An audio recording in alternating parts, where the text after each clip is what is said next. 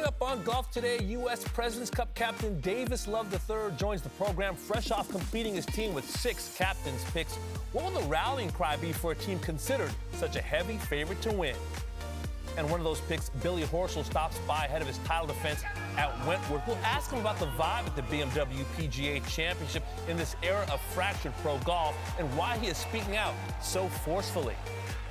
And the 3-time FedEx Cup champ Rory McIlroy met the media at Wentworth, a player who's become a must-watch and a must-listen to as well. What did Rory say? Find out next on Golf Today.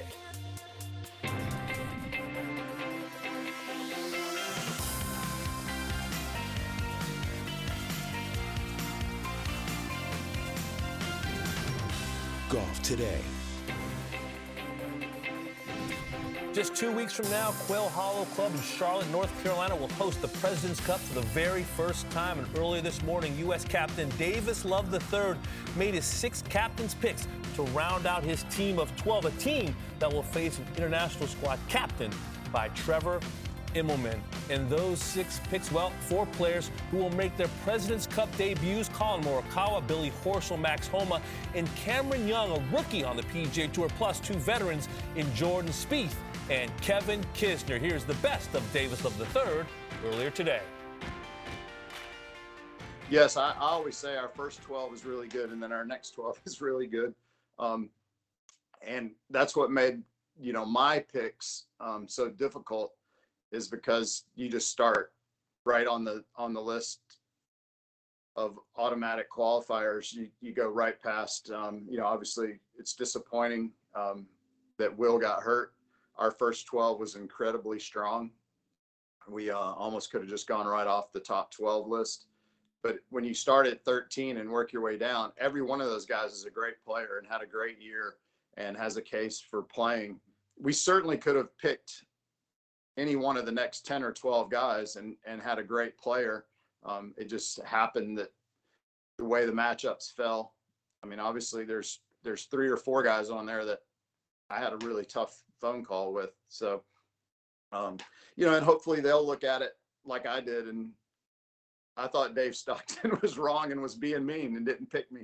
And then I watched it on TV and I went, oh, wow. Maybe I don't want to be out there on Sunday. And then I played in 93 and I went, I get it. I understand what this team thing's all about.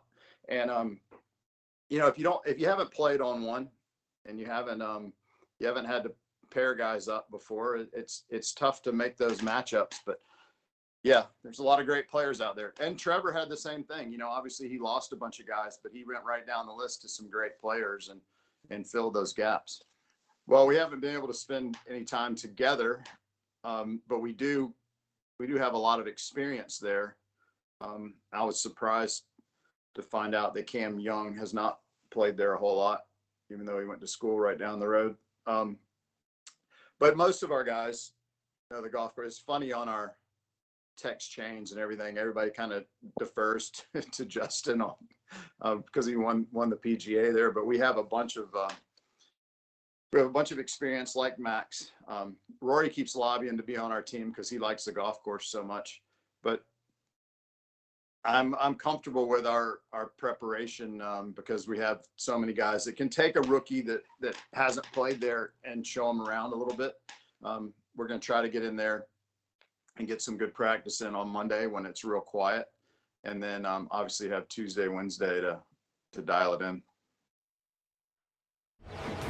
And here are the 12. Table for 12, including the world number 1 Scotty Scheffler. This team is stacked, robust, strong, and a heavy favorite, trying to improve on an 11-1-1 overall record in this series. A good Wednesday to you. Damon Hack alongside Eamon Lynch of Golf Week magazine. It looks one-sided, Eamon. Is it? It's maybe the most one-sided lineup we've seen since the Ryder Cup back in the pre-European days. Wow. When you consider the depth here, the world number 8 had to be picked by Davis Love because he already had 6 automatic qualifiers higher than that guy. So was the world number 15, the world number 17, the world number 20. And he had to skip over the world number 9, Will Zalatoris, who is out injured. That's the depth that exists on this team, which to me, in terms of a mismatch. This is like the famous 1981 US Ryder Cup team when 11 of the 12 guys on that team were major winners. Yeah. The gap between this team and the international team seems that striking at this point. It's an impressive team, and to hear Davis talk about his top 12 and maybe the next 12 that could have potentially been on this team as well. And listen, they're going to be a heavy favorite, and rightfully so when you consider the strength of this team, the quality, the major champs, the players' champs that they have. But I will say this. The history of sports is written with big-time upsets. The one thing I am concerned about is this. What if this team is just slightly overconfident? You know, Mike Tyson back in 1990, just a little bit overweight. Instead of his usual 212, 215, he comes into the fight with Buster Douglas at 220 pounds and a half. You know, the U.S. versus the former Soviet Union. Villanova versus Georgetown, NCAA, basketball finals, 1985. We're talking about heavy underdogs that were able to find a way to get it done. Is there a danger that with all of this power, with all of this strength, that the U.S. maybe is not as sharp as they could be? The only way the US team loses this is if they start partying too hard on Saturday night and they end up in the county jail and miss their tee times for the singles on Sunday and have to forfeit. I mean, look at the numbers. On the 7 of the US team are in the top 11 on the PGA Tour in birdie average. Half of them are in the top 30 in putting. They have 10 on the team who are in the top 10 strokes gained off the tee in the top 50. Yeah. The numbers are overwhelming on the American side. Now, does the American team start to feel pressure because they are such overwhelming favourites? Perhaps, but that still requires a level of performance from the international team, and there's 8 rookies on that team. There's a lot of nerves. There's a lot of pressure. The international team would really have to run the table in a way we've probably never seen in team sports in golf before for that to happen. I'm just struck by how many different ways you can try to splice this, whether it's a world ranking perspective or a stats perspective or a major championship perspective, how unbalanced it seems. Look at the world ranking perspective. The highest ranked player, of course, is Scottie Scheffler, Hideki Matsuyama for the internationals. You see the average rank in the official world golf ranking. The lowest ranked player for the Americans, that would be Kevin Kisner at 26. 114 for the internationals. That, of course, Taylor Pendrith from Canada. And how about a major championship perspective? I did some numbers crunching yesterday, and I was shocked that the international team, 6 captains picks, 60 appearances in majors, not a single top 10 to be found, whereas with the Americans, 137 appearances in majors, 24 top 10 finishes, of course, 3 majors for Jordan, a couple majors for Colin Morikawa as well. No matter how you slice it, Eamon, that's what's so fascinating to me, is that it's American strength, American strength, American strength. It is, which is slightly unusual given that we are playing the President's Cup at what is typically a year-in, year-out PGA Tour venue, when normally you'd expect guys to have a lot more familiarity with it. And Quail Hollow has been a venue on the PGA Tour for a very long time. It obviously wasn't this year when the Wells Fargo moved to a different venue because of the President's Cup. But even that doesn't necessarily stack up in favour or give much support to the international team either, because when you look at the experience that the US team has at that venue versus the international team, it's quite striking. Justin Thomas has obviously won the PGA Championship there. Max Homa won at Quail Hollow 3 years ago. Kevin Kisner's got a great record there. The total number of appearances from the US team at Quail Hollow is 32. The international number is a little misleading because of those 30, 10 of them come from Adam Scott alone. So to what Davis Love just said earlier, he can take rookies out there and pair them with guys who have a great deal of experience and a great deal of success at Quail Hollow in a way that's kind of much easier than Trevor Immelman's going to be able to do. Yeah, when we talked to Trevor yesterday, you could tell how important of a role a player like Adam Scott is going to play on this team, and a Hideki Matsuyama as well. But I just don't think that Trevor has enough of those guys, whereas Davis Love III, by his own words, a lot of choices that he could have. These players are all so highly ranked, so accomplished, the resumes so thick with great moments, pressure-filled moments, from Jordan Spieth to Justin Thomas, Patrick Cantlay, Xander Schauffele, Olympic gold medalists. They have been there and done that. The only thing I'm concerned about is overconfidence. We're going to talk to Davis a little bit later today. I want to ask him about what are the danger spots. Because, listen, it's one thing to look good on paper. We know they got to play the game. But I tell you, from where we sit 2 weeks out, it looks like a very, very decisive victory, I think, for the United States. There's one other thing Davis Love doesn't have. It's literally the only thing he's missing, and that's also a positive. He doesn't have a problem child in the locker room. Now, if you look at the last Ryder Cup that Steve Stricker had to deal with, that was the Bryson-Brooks feud that was ongoing and how that was polluting the team room. You go back to the last President's Cup, Tiger Woods had the Patrick Reed problem heading from the Bahamas to Royal Melbourne. There's always something that's going on in team rooms that can impact the dynamic of a team. And Davis Love doesn't have that problem either. What he's got is a lot of kind of passionate, pugnacious guys. And we're actually about to hear from one of those passionate, pugnacious guys, because coming up next, Billy Horschel is going to join us from Wentworth to talk about making his President's Cup debut. And since Billy is no shrinking violet when it comes to the biggest issues in the game, we'll be sure to ask him what else is on his mind. Stay with us. This Father's Day, the Home Depot has same-day delivery on the perfect gift to help Dad be everything he can be. Because your dad is more than just a dad. He's groundskeeper of the yard, the perfecter of the patio, and the cleaner of the clippings. Let the Home Depot help power Dad's doing with the convenience and gas-like power of Milwaukee cordless outdoor tools. Plus, get up to $150 off select Milwaukee tools. For everything Dad is, find the perfect gift at the Home Depot. How doers get more done. Order select and stock items by 4 p.m. subject to availability.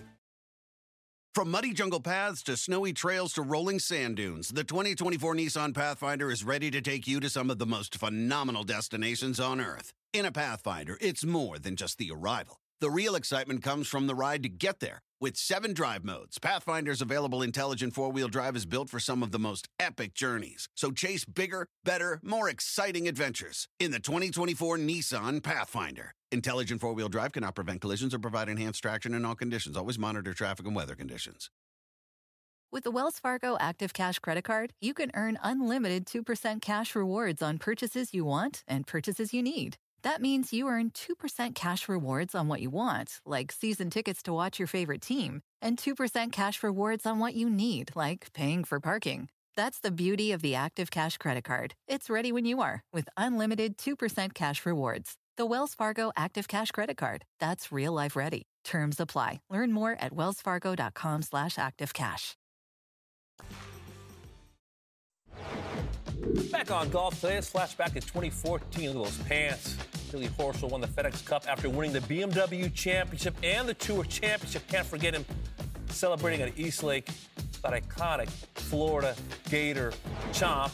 Then last September, Horschel won the BMW PGA Championship on the DP World Tour, beating Kiradech Aphibarnrat, Jamie Donaldson, and Laurie Cantor by 1 shot, joining Arnold Palmer as just the second American to win what is traditionally regarded as the biggest event on the DP World Tour. And yes, today Horschel named a member of the 2022 U.S. President's Cup team, receiving a captain's pick from Davis Love III, who commented on Billy earlier today. We want Billy Horschel on the first tee at Quail Hollow. You know, they're going to be over the top, and he's going to be over the top, and I think that's great. You know, you have to find the right partners for Billy, because Billy, and when you look at our picks, and obviously there's some guys that we didn't pick that could have easily been on this team, and matchups are so important for our pairings. You need a couple guys for Billy to be able to play with that are comfortable with Billy, and Billy's comfortable with them. You know, I would love to play with Billy, because I need that energy. I need somebody to pump me up. Kite was always trying to fire me up, get me more passionate. Payne Stewart was trying to get me more passionate. So the right guy with Billy, he can carry the energy. So we're excited about him making the team. He'll be the most prepared, like he's playing this week. So I have a feeling he's going to come in hot and ready. And the over-the-top Billy Horschel, captain's own words, joins us now. It's great to see you, man. 8 years have passed since you tore through that FedEx Cup playoffs, but you did not make that Ryder Cup team. Was already set. They could have used you, by the way. What has the wait been like to finally get that call from Davis Love III? It's just nice that it's finally happened. I've had, pretty much for the last 8 years, I've been close to making every team, in the sense that I've had chances, whether it's be qualify on my own or play well enough at the end of the year to hopefully be picked. But to finally, check that box, that I've made an international team for the U.S., something that's I've always wanted to do. It's nice to finally to be able to, like I said, check that box. Billy, what do you think you bring to the team? Because Davis talked about not wanting to rein in the fire and the pugnacious attitude that you're bringing, but what are you looking to bring to the first tee at Quail Hollow, and who are some of the guys on that team that you would want to partner with? Yeah, I think Davis understands that I have a lot of energy and I'm very passionate, but I'm a different guy than I was when I was 20, playing the Walker Cup and those teams in my amateur days, and especially even early in my career. I've learned to sort of harness that passion a little bit, that energy, and use it when I need to sort of give myself a little kick in the butt, or just show how pumped I am for something I did on the golf course. I've always felt that I get along with a lot of guys. I'm a chameleon. I can sort of work in and out of groups and with players, and play with guys and figure out what they need. I want to do whatever whatever needs to be done to win, and if that means I need to be the the cheerleader of the team and be the passionate energy guy, I'll do that. If I need to sort of just sit back and let the other guys play and let them talk and handle things, I can do that as well. So I'm really just gonna be the person that whatever the team needs, I'm gonna hopefully fill that void. And when you talk about players I would love to play with, I've had a great record with Sam Burns. We played well at the Zurich Classic. We played together at QB Shootout last year and finished second. I think Max Homa and I could be a great partnership. I've always, admired Justin. I've always said he's one, could be a dominating force in this game. And he already is, but he could really dominate like a Roy had did for so many years, and Tiger. And then, I think I could take Cameron Young and play with him. I know he's a quiet guy, really reserved, but, I know they've, history say you don't put two rookies together. And I know I'm a rookie in the sense I haven't played a team event, but I'm 35 years old. I played 13 years out on tour, going into my 14th season. So I feel very in the sense of prepared of understanding what pressure feels like and what you're going to feel and how, your body changes. And I think I could help Cameron Young and we could be a good partnership in those sense. So those are four guys off the top of my head, but if I'm able and willing to play with any of the other 7 guys on the team, whatever Davis and other assistant captains want, like I said, I'm willing to give and do whatever the team needs. Billy, Buster Douglas beat Mike Tyson in 1990 as a 42-1 underdog. Villanova beat Georgetown in 1985. What is the danger of being such a heavy favorite in sports? I think sometimes maybe you just rest on your laurels. You don't work as hard. You don't prepare as well. I think that's what's happened possibly in those bigger upsets. But with this team, with these group of guys, I mean, very rarely do we, and I'm speaking in a general sense here, take anything for granted. I think we all understand that we've got to come out and play unbelievable golf. We got to prepare well. We just can't go show up and expect that we're going to win this President's Cup. So from being on the text chains and talking with Captain Love, I think we're all willing to prepare hard. We're all going to work hard these next couple of weeks to show up to Quail Hollow and be prepared to battle an international team that's going to give it everything they got to try and beat us. Billy, there's been a lot of narrative about that international team and how it's been impacted by the defections to LIV. In any way, do you think that either the President's Cup or the US team has been diminished by that? Is this team better or worse than it would have been with, say, a Dustin Johnson, a Brooks Koepka, a Bryson DeChambeau? I don't know. I mean, obviously those are 3 really good players and 3 major champions. But I think when you look at these 12 guys, I mean, we're the 12 guys that had really solid years, really played well over the last 2 years. And, I don't know what DJ, Brooks, or Bryson, how well they were playing this year. before they left for Live. But I just know that with the 12 guys we have on the team right now, we've had the 12 best, you take out Will Zatoris, but Kisner's had a really solid year, and then the 11 other of us have had unbelievable years and won and been really consistent over the last year and a half.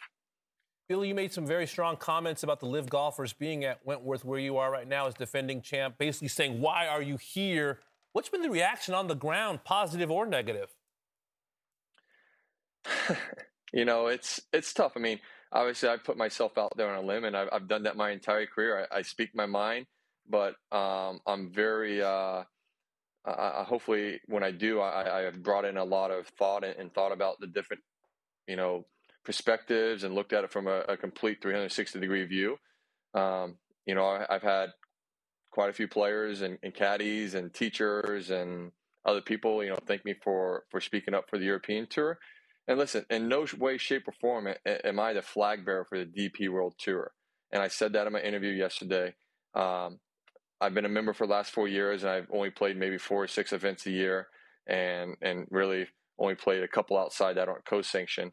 But I think this is an unbelievable tour. I grew up watching this tour, and I've said for the last 4 years how many times I've been infatuated with the tournaments that I want to play. That's what I've always grew up watching the Crans-Montana event, beautiful scenery there, and Valderrama, and seeing the history of the Ryder Cup and watching those events, and then watching Wentworth and everything. So, I stick by my comments. I've had conversations with Lee and Ian, who I have a great relationship with. I had conversations yesterday to let them know, what I had said in my media, to let them know that I said I didn't think they should be there. And I have had conversations with Ian today. And I think the great thing with those two, and with several other Live players as well, is that we can disagree on things and not see eye to eye, but we can still be very respectful to each other and still have a great relationship and a great friendship. And, a friendship doesn't mean you always agree on everything. You can still disagree, but still respect one another for who they are. And that's why I love Ian, Lee, and a couple other guys that, I can speak my mind and they understand, my point as I understand their point.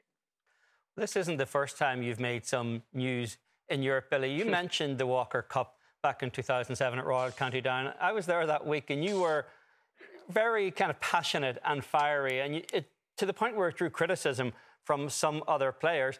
15 years down the road, how have you changed in terms of being able to put a governor switch on that passion? And are you afraid that you'll get so invested in this President's Cup that it might actually come out again? That's. I just think as I've gotten older, I've learned when to show it and when not to show it. As I said in that Walker Cup, I felt like I was the Sergio Garcia for the United States team. I grew up loving watching the Ryder Cup, and yes, as all Americans, we hated when the Europeans beat us, but I respected and I admired Sergio for the way he played in those Ryder Cups and showed those passion for his teammates and for the continental Europe. So, I'm not sure how I am going to react, because this is my first team event in so many years, and I have grown, and I'm, like I said, I'm 35 years old, and the energy, I still have, endless amounts of energy, and I can, show it. But, I think the energy now comes out when I'm around, when the support of the crowd and the fans, and you can feel the energy and you can feed off of that. And that's when it will come out naturally and be more organic, and it won't be forced. Billy, I was struck by what you said about, talking to Ian and Lee Westwood and guys you've known for a long time, that you can kind of agree to disagree. What about a Taylor Gooch, who was there as well and went on Twitter to question your DP World Tour bona fides, as it were, pointing out that the starts were mostly major championships and saying that, you do what's best for you, he's going to do what's best for him. What is your response to that? Yeah, I didn't know he responded to that until someone told me today. There's my record. And as I've stated, for the last, yesterday and for a while, like, I'm not a lifetime member of the DP World Tour that's played countless events over here. I have stated I've always had an infatuation with the European Tour, and I've always tried to make efforts in the past to come over here. But due to maybe where I was in the FedEx Cup or other reasons is why I may have not made it over there. And you know what? I mean, he said what he said. and he can stick by, that's what he wants to say. But listen, I've played one event in my career over here where I got paid, and that was an appearance last month at BMW International. But I had stated after I won this event, the BMW PGA, that I wanted to play Germany because I wanted to try and win all 3 BMW events. And I had stated in that winners press conference that I wish BMW sponsored more events because I seem to win more of the BMW events. But I've never played an event for the purse. I've never played an event for the world ranking points. Honestly, I never know what a purse is. And I don't even know what a world ranking points are for the beginning of week. So I've never chosen an event in my entire career, whether on the PGA Tour or the DP World Tour, based off purses or world ranking points. I played it because I enjoyed the courses, I enjoyed the city, or I wanted to go experience a certain part of the country. So, I can stick by those words. And I mean, if he wants to believe what I say, I don't really care. But I'd be willing to take a lie detector test, and I'd pass with flying colors. Billy, when you think about the President's Cup and the kind of the passion that kind of works up during the course of the week, all the way to the Sunday singles, and the same in the Ryder Cup coming next year, do you think any of the LIV guys would look at that and maybe have a little note of regret that their ability to play team events for the United States or for their other countries going forward is potentially in question? I don't know. I mean, I think, as I've stated all along, those guys made a decision that they thought was best for them.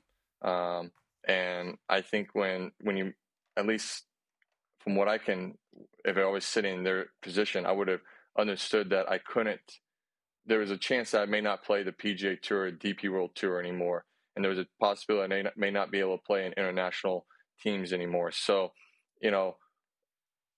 I can't sit there and say, why they made the decision they did. I'm happy that they made the decision for they did, but I think personally that, maybe some of them will regret it. I don't know if they're not able to be a part of any teams, because I know some of them have had, outstanding careers and it meant a lot to them. So, but if I was sitting in their chairs, that's the way I looked at it, understanding that I may not be able to do that, and I would have factored that into my decision to join LIV.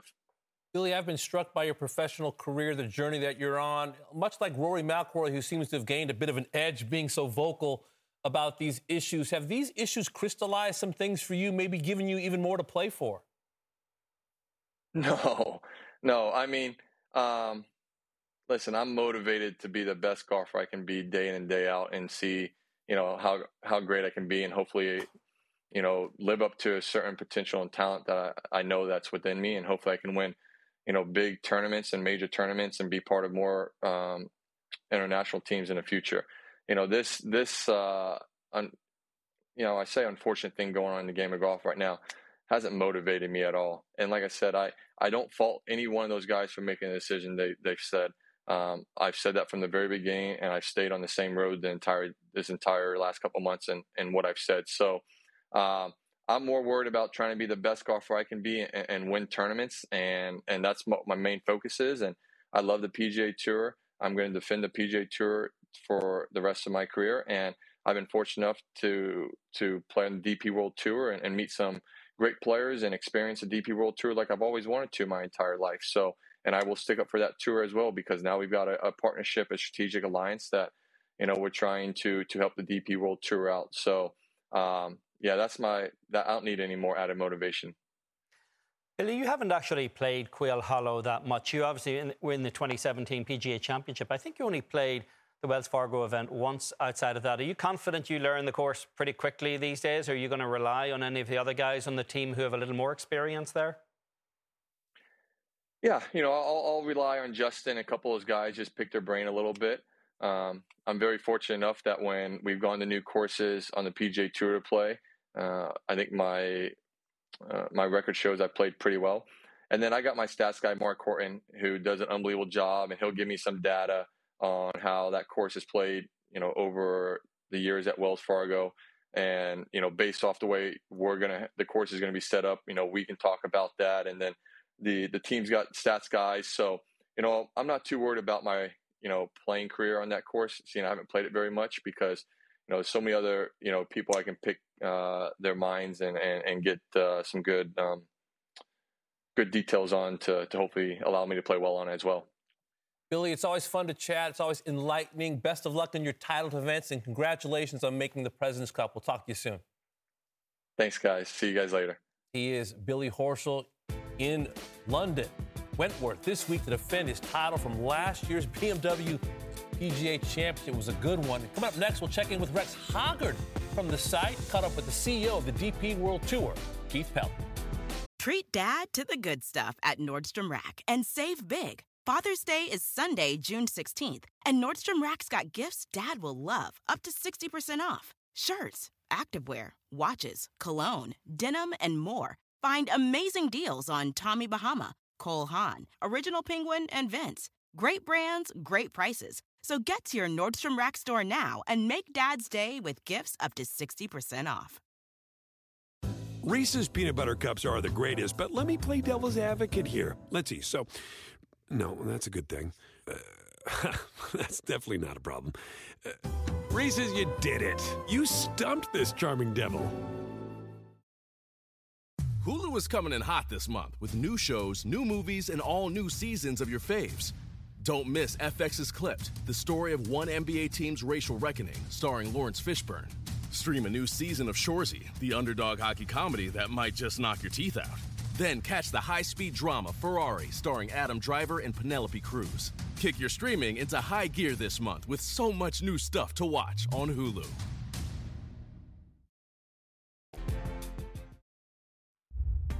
Back on Golf Today, let's take a look at what's happening this week as the Rolex Series returns. The DP World Tour hosts the BMW PGA Championship. Gorgeous Wentworth flagship tournament, the DP World Tour, was founded in 1955. This event, originally called the British PGA, been played in the fall since 2019 as part of the revamp the golf calendar when the PGA Championship moved to the month of May. Fantastic field. U.S. Open champ Matt Fitzpatrick, three-time FedEx Cup champ Rory McIlroy, the defending champ as well, Billy Horschel.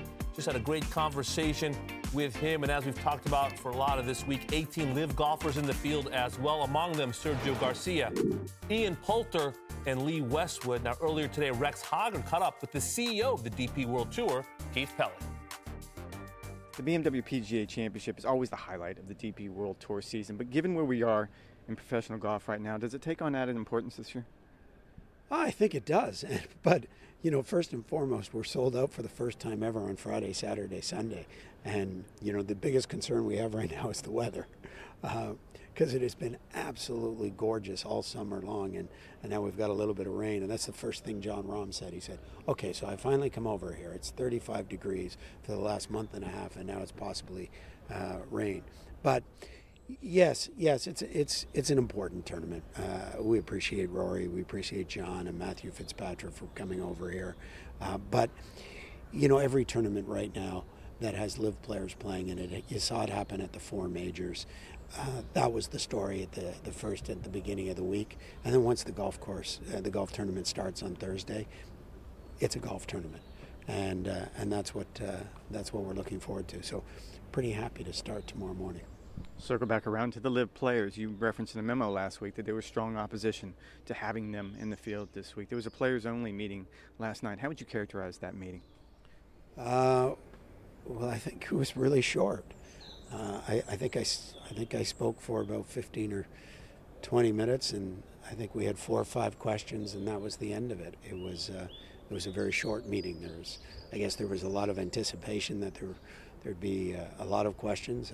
As one of our board members said, I ate before I came because I figured I'd be there for 4 hours, and I was there for 27 minutes. So no, it is very polarizing. It's very divisive.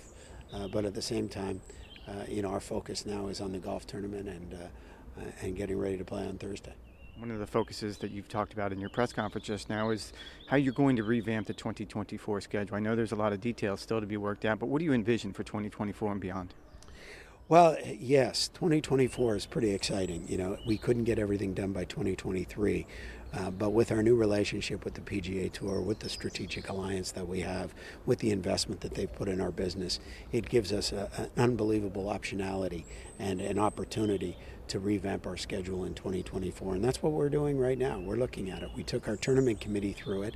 last week, so the players saw it for the very first time. They're now going to come back, and they'll certainly have some opinions and some thoughts, which we'll take into account. But I guess the headliner would be fewer events for more money. In your press conference just now, you referenced the LIV propaganda machine. How do you combat that, and what are your major concerns? Well, I think you just have to focus on what your product is and making your product better. And, some of the propaganda has been very difficult because there's so much misinformation out there. And, the purpose of speaking to the media today and speaking to the players now is we now have to get some of the true information that is needed out there, because there's been so much misinformation. And now is our time to speak up, and we started that today. Thank you so much for your time. Thanks, Rex. Rex Harger with Keith Pelley. Keith's been criticized, Eamon, in some circles as being a little late to the fight or quiet in this effort against LIV. Did we hear his voice today? We certainly did. The same criticism has been levelled in the past against Jay Monahan during this period when these guys were doing a lot of backroom negotiations, which have clearly accelerated over the last couple of months. But particularly in his press conference this morning, Keith Pelley really took the gloves off, particularly against what he referred to as the LIV propaganda campaign. He called out the absolute swarming of bots all over social media trying to create this narrative. But he also referenced a player who referred to the DP World Tour being diminished, that it was somehow going to become the fifth tour. He didn't mention that player by name, but it was Sergio Garcia who made that comment. And Keith Pelley pointed out that if you added up the prize money of the Corn Ferry Tour, the Asian Tour, the Australasian Tour, the Japan Tour and the Sunshine Tour, you'd still only get to half the money that the European Tour is playing for this year. So the idea that it's somehow just become a feeder circuit for the PGA Tour, he pushed back pretty hard on that this morning.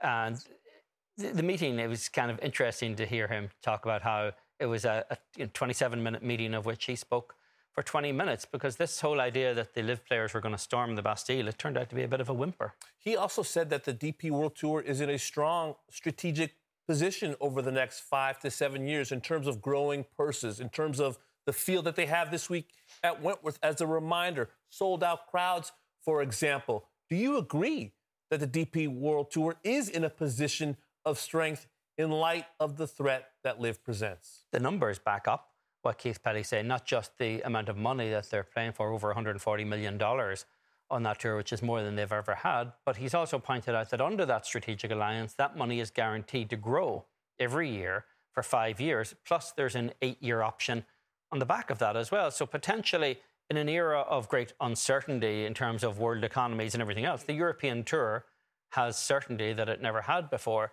So it would be difficult to sustain the argument that, other than a personal gripe on Sergio's part, that the European Tour is not in a strong position. It clearly is. In so many ways also, this seems to be a battle for the soul of golf and the meaning of golf. And Keith Pelley minced no words when asked, what if a LIV golfer wins this tournament this week? He'll say, congratulations on beating 143 other players in a 72-hole tournament. That's what the essence of golf is, and that he sees LIV as operating outside of the golf ecosystem.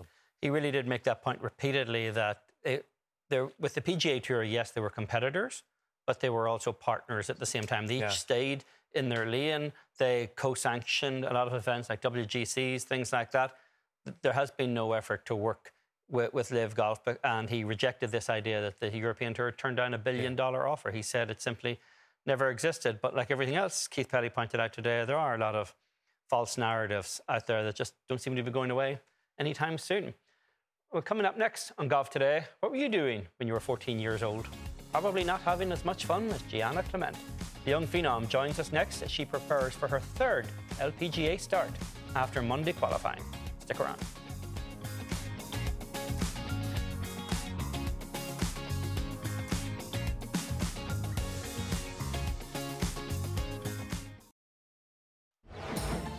For the third consecutive week, 14-year-old Gianna Clement has Monday qualified into an LPGA Tour event. The Ohio native, who's a high school freshman, qualified for this week's Kroger Queen City Championship in Cincinnati. She first Monday qualified into the CP Women's Open in Canada and followed it up with a spot in last week's Dana Open. Gianna began playing golf and she was 2 years old. And the LPGA tweeted in honor of the event, when you're 14 years old and you Monday qualify for the third time in a row on the LPGA Tour. Then Gianna took to social media earlier this week. Thanks for the welcome, Queen City. 7 under in qualifying today to make my third LPGA start in Ohio. Well, Gianna Clement joins us now. Gianna, you're certainly going to have a great story to tell when you go back to school and they ask what you've done during the summer. But have you surprised yourself with what you've achieved? I think especially with these Monday qualifiers, I definitely surprised myself a little bit. Not necessarily with my play, but I didn't expect to make 3 out of the 3. I knew that I was going to get into 3, but I honestly just wanted to make one of the events. I didn't have the expectation of, making all 3. So it's kind of been a crazy couple weeks, but it's been one of the most amazing experiences of my life in all 3 of them. So I couldn't be more grateful. So you say it's been crazy. How crazy has it been in terms of like phone calls, texts, tweets? I mean, you're a teenager after all. Yeah, I've definitely had a lot of people reach out that don't normally reach out. So, yeah, it's been crazy. I've had a lot of family members and a lot of friends reach out and say like what I'm doing is crazy, and they're watching on the LPGA Instagram, or they're watching the scores, and it's awesome to see that people are watching. And yeah, I've definitely had a ton of people reach out. Gianna, do you find that so much effort is put into the Monday qualifying process and so much emotional energy expended that it leaves you less than 100% when tournament time rolls around on Thursday? I don't think so, because I put a lot of energy into the Monday qualifiers for sure. And I really don't think that it affects me, just because I'm so excited to play in the event itself, that it really doesn't, I don't think it hits me until after the event is over. So I don't really think it drains me at all. I love the pressure. I love the competitiveness. I love everything about it. So I don't find it draining at all. So I read where this is what you want to do for a living, be a pro golfer. Has anything that happened in these last few weeks told you should speed up your timetable, maybe turn professional early? I still have a lot of time to think about that. Obviously, I'm still a freshman. I'm barely a freshman, so I still have a lot of time to think about that. That's not really something that's on my mind currently. But we'll see what the future holds. For right now, I definitely want to turn professional at some point. We'll see, when that is. But yeah, I'm definitely excited to see what the future holds. Is it still fun for you, Gianna, with all of this attention and with the work you're putting in these qualifiers? Or has there been any point during these few weeks where it started to feel almost like a job? It really doesn't ever feel like a job for me. I think if anything, like these and in the spotlight a little bit, and having all the media around, I think it's made it more. My dad on the bag, like we're always having fun out there. We're always laughing. Even if I'm not playing necessarily my best, we're just always out there laughing and having fun. So I think the last couple weeks has actually been more fun than I was expecting. Gianna, I read where you added a metronome app to help you with your putting. I used the metronome in high school when I was playing the cello. How do you use a metronome app? So it's an app. I think it's called Total Game. And my putting coach in Sea Island actually recommended it to me, and I've been using it for the past year and a half. Sometimes I slack a little bit on it because it can get really annoying.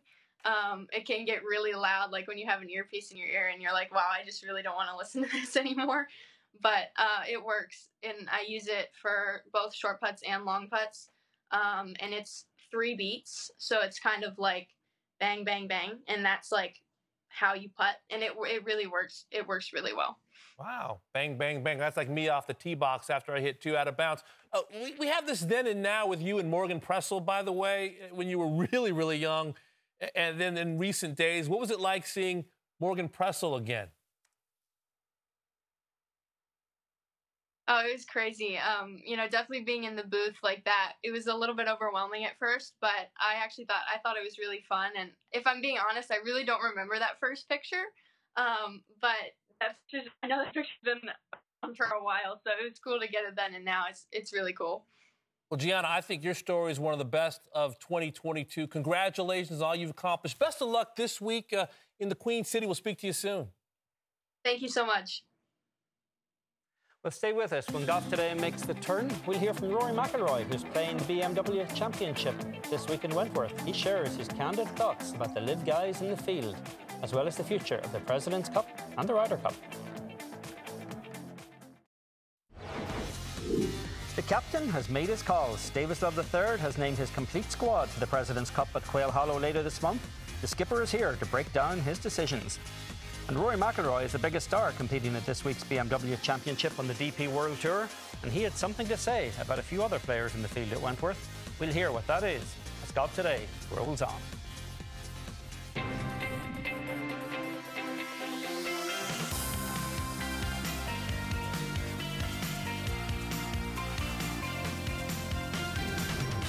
Golf Today. And the 6 captain's picks for Davis Love III named earlier today. 6 horses: Jordan Spieth, Collin Morikawa, Max Homa, Billy Horschel, Cameron Young, and the kids, Kevin Kisner, Damon Hack alongside Eamon Lynch of Golf Week magazine. I'm excited. I love this time of year. The picks are in, the teams are set. It's time to play ball. It's like hearing the Oscar nominations come out. All the speculation is over. Now we know who's on the lineup. I know who's on the line. The captain himself, Davis Love III, joining us on this Wednesday. First of all, congratulations. I know it's always kind of, nail-biting time, the phone calls you love to make, the ones you don't. What was your overriding philosophy as you put these final 6 pieces together? Well, overriding philosophy is I always compare it to a draft. We want to make sure that if we need a quarterback, we pick a quarterback. We don't pick a running back. So it's making matchups. It's matching guys to other guys that are already on the team, plugging holes. And frankly, there was 4 or 5 other guys that could have very easily have played or were playing very well. But for our matchups, for our kind of our analytics and our team discussions, these guys match up great, make great pairings, make great alternate shot and best ball pairings. So it really is a well-rounded team and obviously a very strong team. Yeah, that might be an understatement there, Davis. No matter what way you try to splice the numbers, it seems to lean heavily in your favour. So this narrative has built up that you guys are the overwhelming favourites at Quail Hollow. Does that add some pressure that the guys might not otherwise be feeling, or does it not really change the ball game for them that much? Well, luckily, I went to school at the University of North Carolina, and I watched Dean Smith always downplay his team and build up the other team and manage expectations and try to fire his team up. So I'm going to try to do a little bit of that. And, whatever 12 makes either side, those 12 guys are fired up to play. And they want to win. This is the U.S. team for this year. They don't really have a record in the past. They're defending a cup that was won by Tiger Woods' team, and it's a completely different team. So we just have to focus on that. And there's going to be a lot of noise on the outside about other things other than our team, and we just have to kind of ignore that and go play golf. Davis, what are some lessons from 2012, the Ryder Cup win as a heavy favorite? You let them off the hook, as the late, great Denny Green might say, but also some lessons from 2016 when, as a heavy favorite, you won quite handily. Well, we've learned a lot of lessons since 2014 and the kind of the restructuring of Team USA Golf. We, starting with Raymond Floyd in those meetings all the way down to Ricky Fowler, we put a lot of time and effort into studying what we've done wrong in the past, what we should do better in the future. And 2012 Saturday night was a big, big mistake by the captain. We should have had a game plan going into the week for singles, and we did not. My great friend Darren Clark pointed that out to me late Sunday night. He said, "You knew we were going to load the boat. Why didn't you load the boat in the beginning?" And that was a big lesson for us, that we have to have a structure and a game plan and some consistency and continuity in what we do. And I think we've gotten that. Since 14, we've only lost one of these cup matches, and that was over in Paris, where we might not have played our best. We had a couple guys not playing really well when we got over there. And the course, and for a lot of other reasons, the road games are hard to win. But since 15, we've done pretty well. And I think we're running a pretty good system, and we are not going to win every one of them, but we're going to be prepared every time a little bit better than we were, say, back in 2010 or 2012.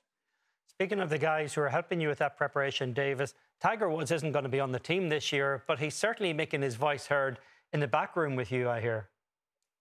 The first text I got this morning after the picks went in, which he already knew, obviously. He's great picks, captain. Let's go.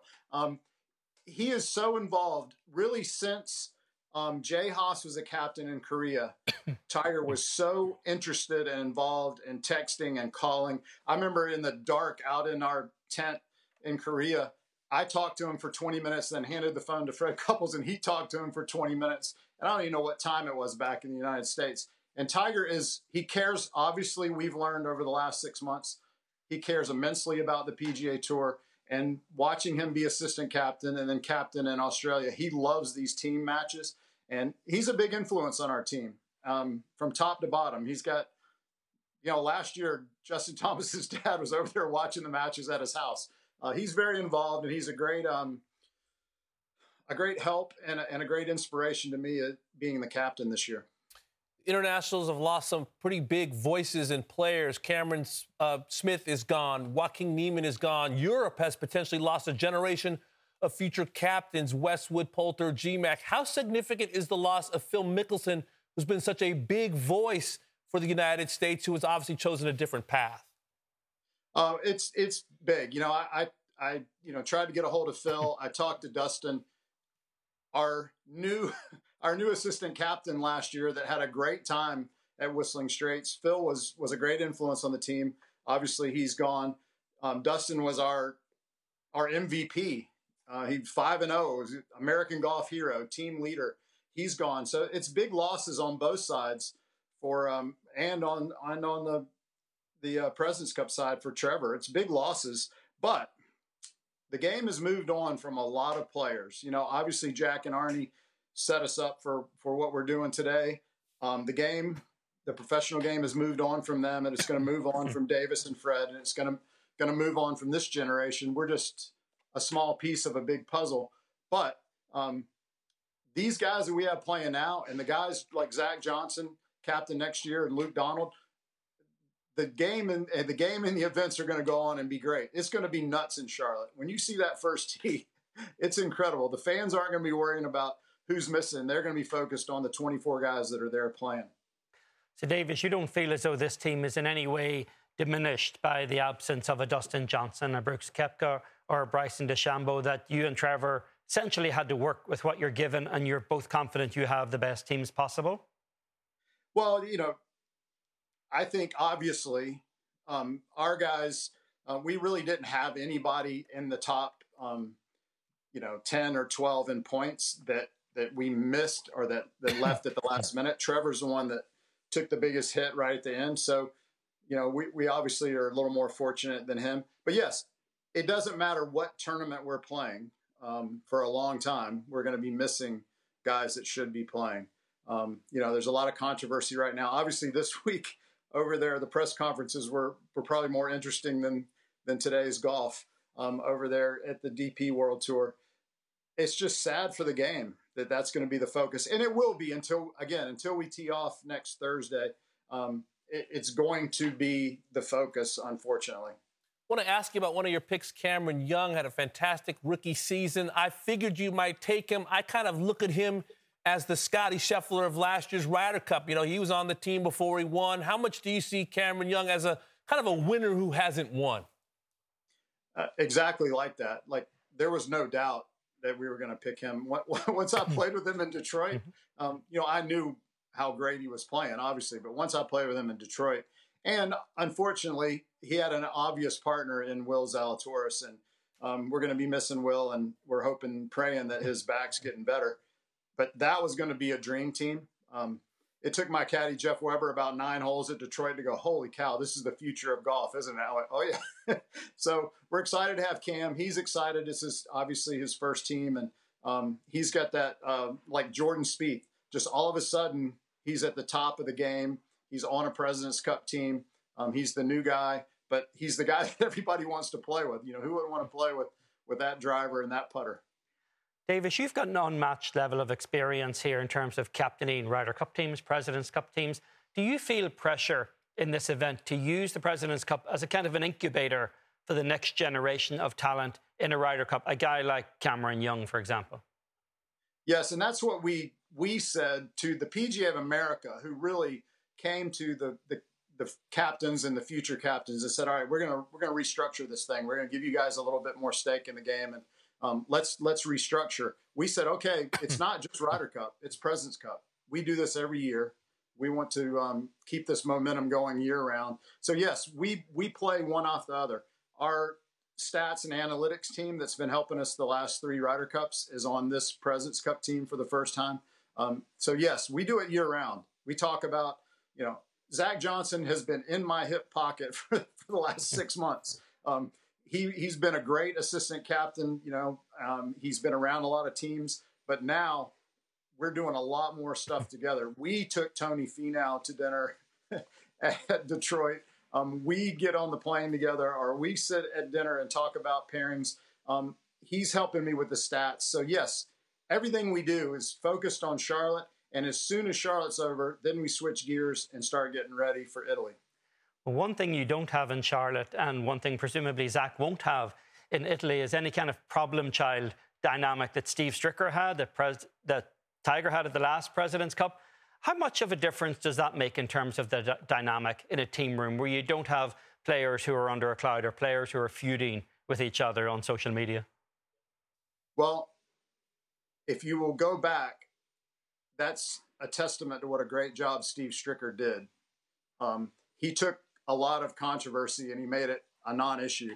In fact, it got to the point where Bryson and Brooks wanted to play together middle of the week. So we can manage that. These are all grown-up boys, and you get them in the team room. We obviously have a wide range of personalities. I have a feeling that Billy Horschel is going to be louder in the team room than Cam Young. So we have different people. But you know what?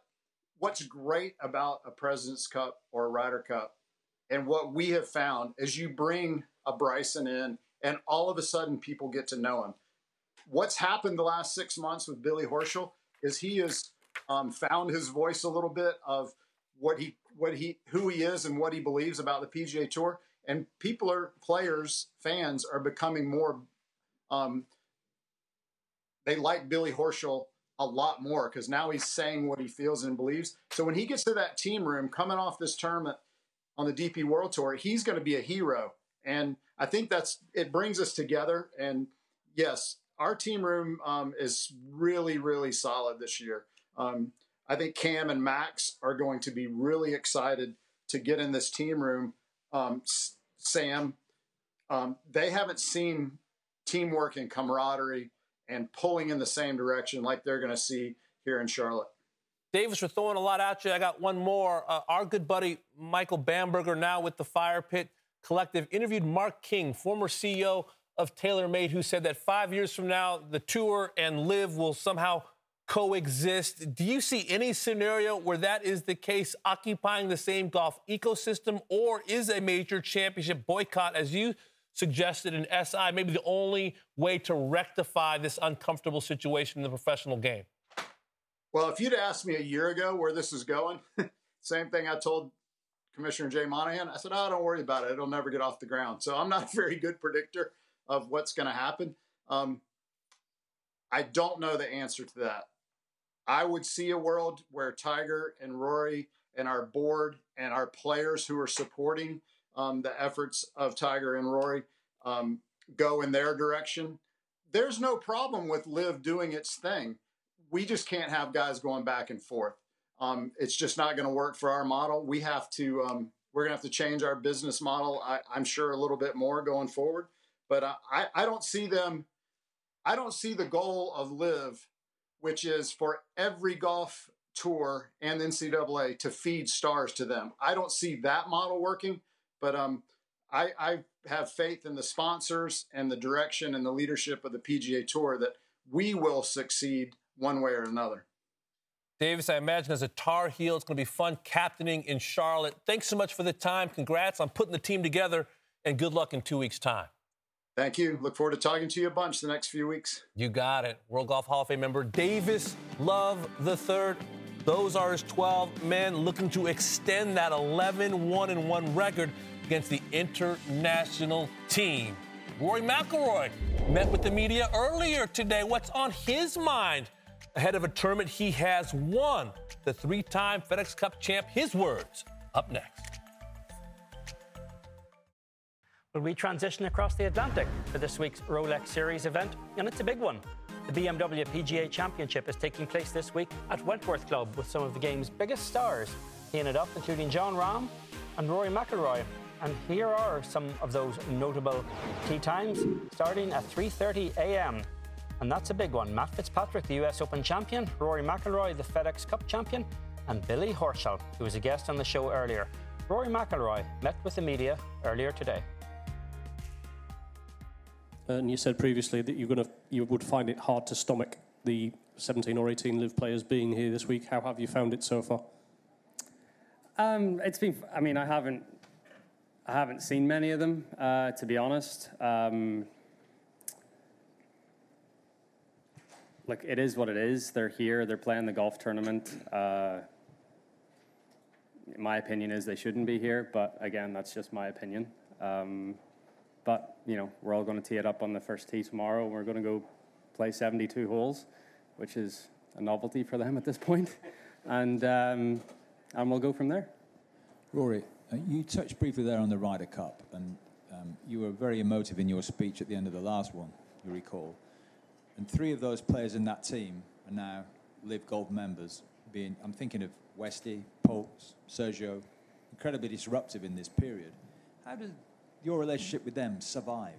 Does it survive? And how does it go going forward? I don't know. I've no idea. I wouldn't say I've got much of a relationship with them at the minute.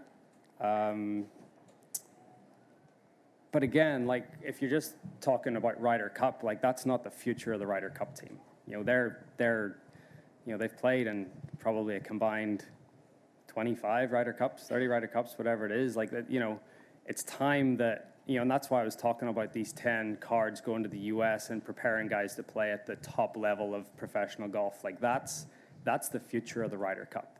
The Hogarths, Bobby Mack, whoever else is coming up, like, they are the future of the Ryder Cup team. That's what we should be like thinking about and talking about. Sure, but not sadness on your part or theirs that what seemed an amazing relationship is no more. Yeah, but like, I haven't done anything different. They're the ones that have made that decision. So I can sit here and keep my head held high and say I haven't done anything differently. Do you see a way back for Live Golf players somewhere down the line if they decided that wasn't for them, they wanted to come back to the traditional tours? I mean, they can always go through Q School, yeah. If Jay Monahan came to you and said, we're having a bit of trouble with the President's Cup, it's one-sided, would you consider playing for the rest of the world? What would you say? 100%. It's a Quail Hollow. You seen me play Quail Hollow? I love Quail Hollow. I'd love to play. I said that to Trevor many times. Trevor and I have even had some chats recently because a couple of his team have decided not to play for him. So I said to him, I'm available if you can get me in. I'm sure there might be some Australian or some South African in me somewhere. I don't know. But yeah, like I'd love to play if I could, but obviously that's not an option. Jamie, last question, please. Rory, if come Sunday down the stretch you find yourself in contention and a man to the side of you as a live player, would there be more incentive to win? I mean, I'll be trying to win a golf tournament regardless. They're going to be pretty tired on Sunday. It'll be the fourth day. But no, like, I'll be trying to win a golf tournament regardless. So my focus is I'm in a great position in the race to Dubai, and I want to finish the season off well because I think it would be a really cool double to do. Is he Rory McIlroy or Don Rickles or Richard Pryor? I mean, the humor, and it's not just always a knockout punch, it's just the subtle little dig from the three-time FedEx Cup champ. I would call that the shiv with a smile. David. And it was interesting, though, in the discussion about the Ryder Cup, in particular, Rory McIlroy is drawing a very clear line between what was the past in the Ryder Cup, the Sergios, the Ian Poulters, the Lee Westwoods, versus what is the future potential for Robert McIntyre from Scotland or the Højgaard twins from Denmark. That now where that next generation is coming from is still very much up for debate. But what's clearly not up for debate with Rory or in his broader circle, certainly that I've talked to among players, is the idea that there's any relevance to the European Ryder Cup, other than the captaincy, which they have plenty of experienced guys who can do that. They've lost a generation of captains. He's drawing the line and saying we haven't lost a generation of players. We don't actually know where that next generation of players is coming from. But it certainly isn't the generation of guys who we've just kind of sent out to pasture. I'm struck by his kind of topic sentence, his theme overall. I'm the same guy. Like you guys left. Like I'm still here. Nothing's changed. I can walk around with my head held high. But do you think that, in his comments, he's asked every stop, Eamon, that he is making it clear under no uncertain terms that it's time to turn the page. Go to Q school if you want, compete in 54-hole events if you want, but, we're not going to be weighed down, and I mean the DP World Tour or the European Ryder Cup team, by any potential baggage. He's got to hope that next season brings less politicking than has kind of been on his shoulder for this entire year. And a lot of it's obviously self-induced. He's taken on this role, this mantle of being a defender of the PGA Tour. Now Tiger has joined him in that. Billy Horschel's obviously very voluble on that topic as well. Will Zalatoris. All of these guys have jumped in, but Rory seems to be the one who gets the most questions about it. And to his credit, he answers all of them. And there is an edge to it. And you can tell how the edge has grown a little bit sharper with all of the players in their public statements over the last few weeks. But the one thing that ought to be said, in addition to Rory saying, well, I haven't changed, I'm still doing what I'm doing or being the person I am, is he also has nothing to be ashamed of. The guys who went to live do have something to be ashamed of. They're being used as props for sports washing. And what they're attempting to do now is legitimize that by running down this idea of a strategic alliance between tours, suggesting that the DP World Tour is now just an accessory to the PGA Tour, that its players are being diminished, that the Ryder Cup will be weakened. It's all part of a narrative that they're essentially being paid by LIV to put out there that somehow the Europeans made the wrong decision, that they jumped on the wrong horse, and that they should have gone with the LIV Golf crew. And Rory's pushing back at that all the time. The guys who are out there, they're not doing anything in defence of the DP World Tour, which is what they say they're doing. They say they're trying to support the DP World Tour. They're not. They've essentially tried to put it to the torch. And Rory McIlroy and others have stepped in to say that's not going to happen.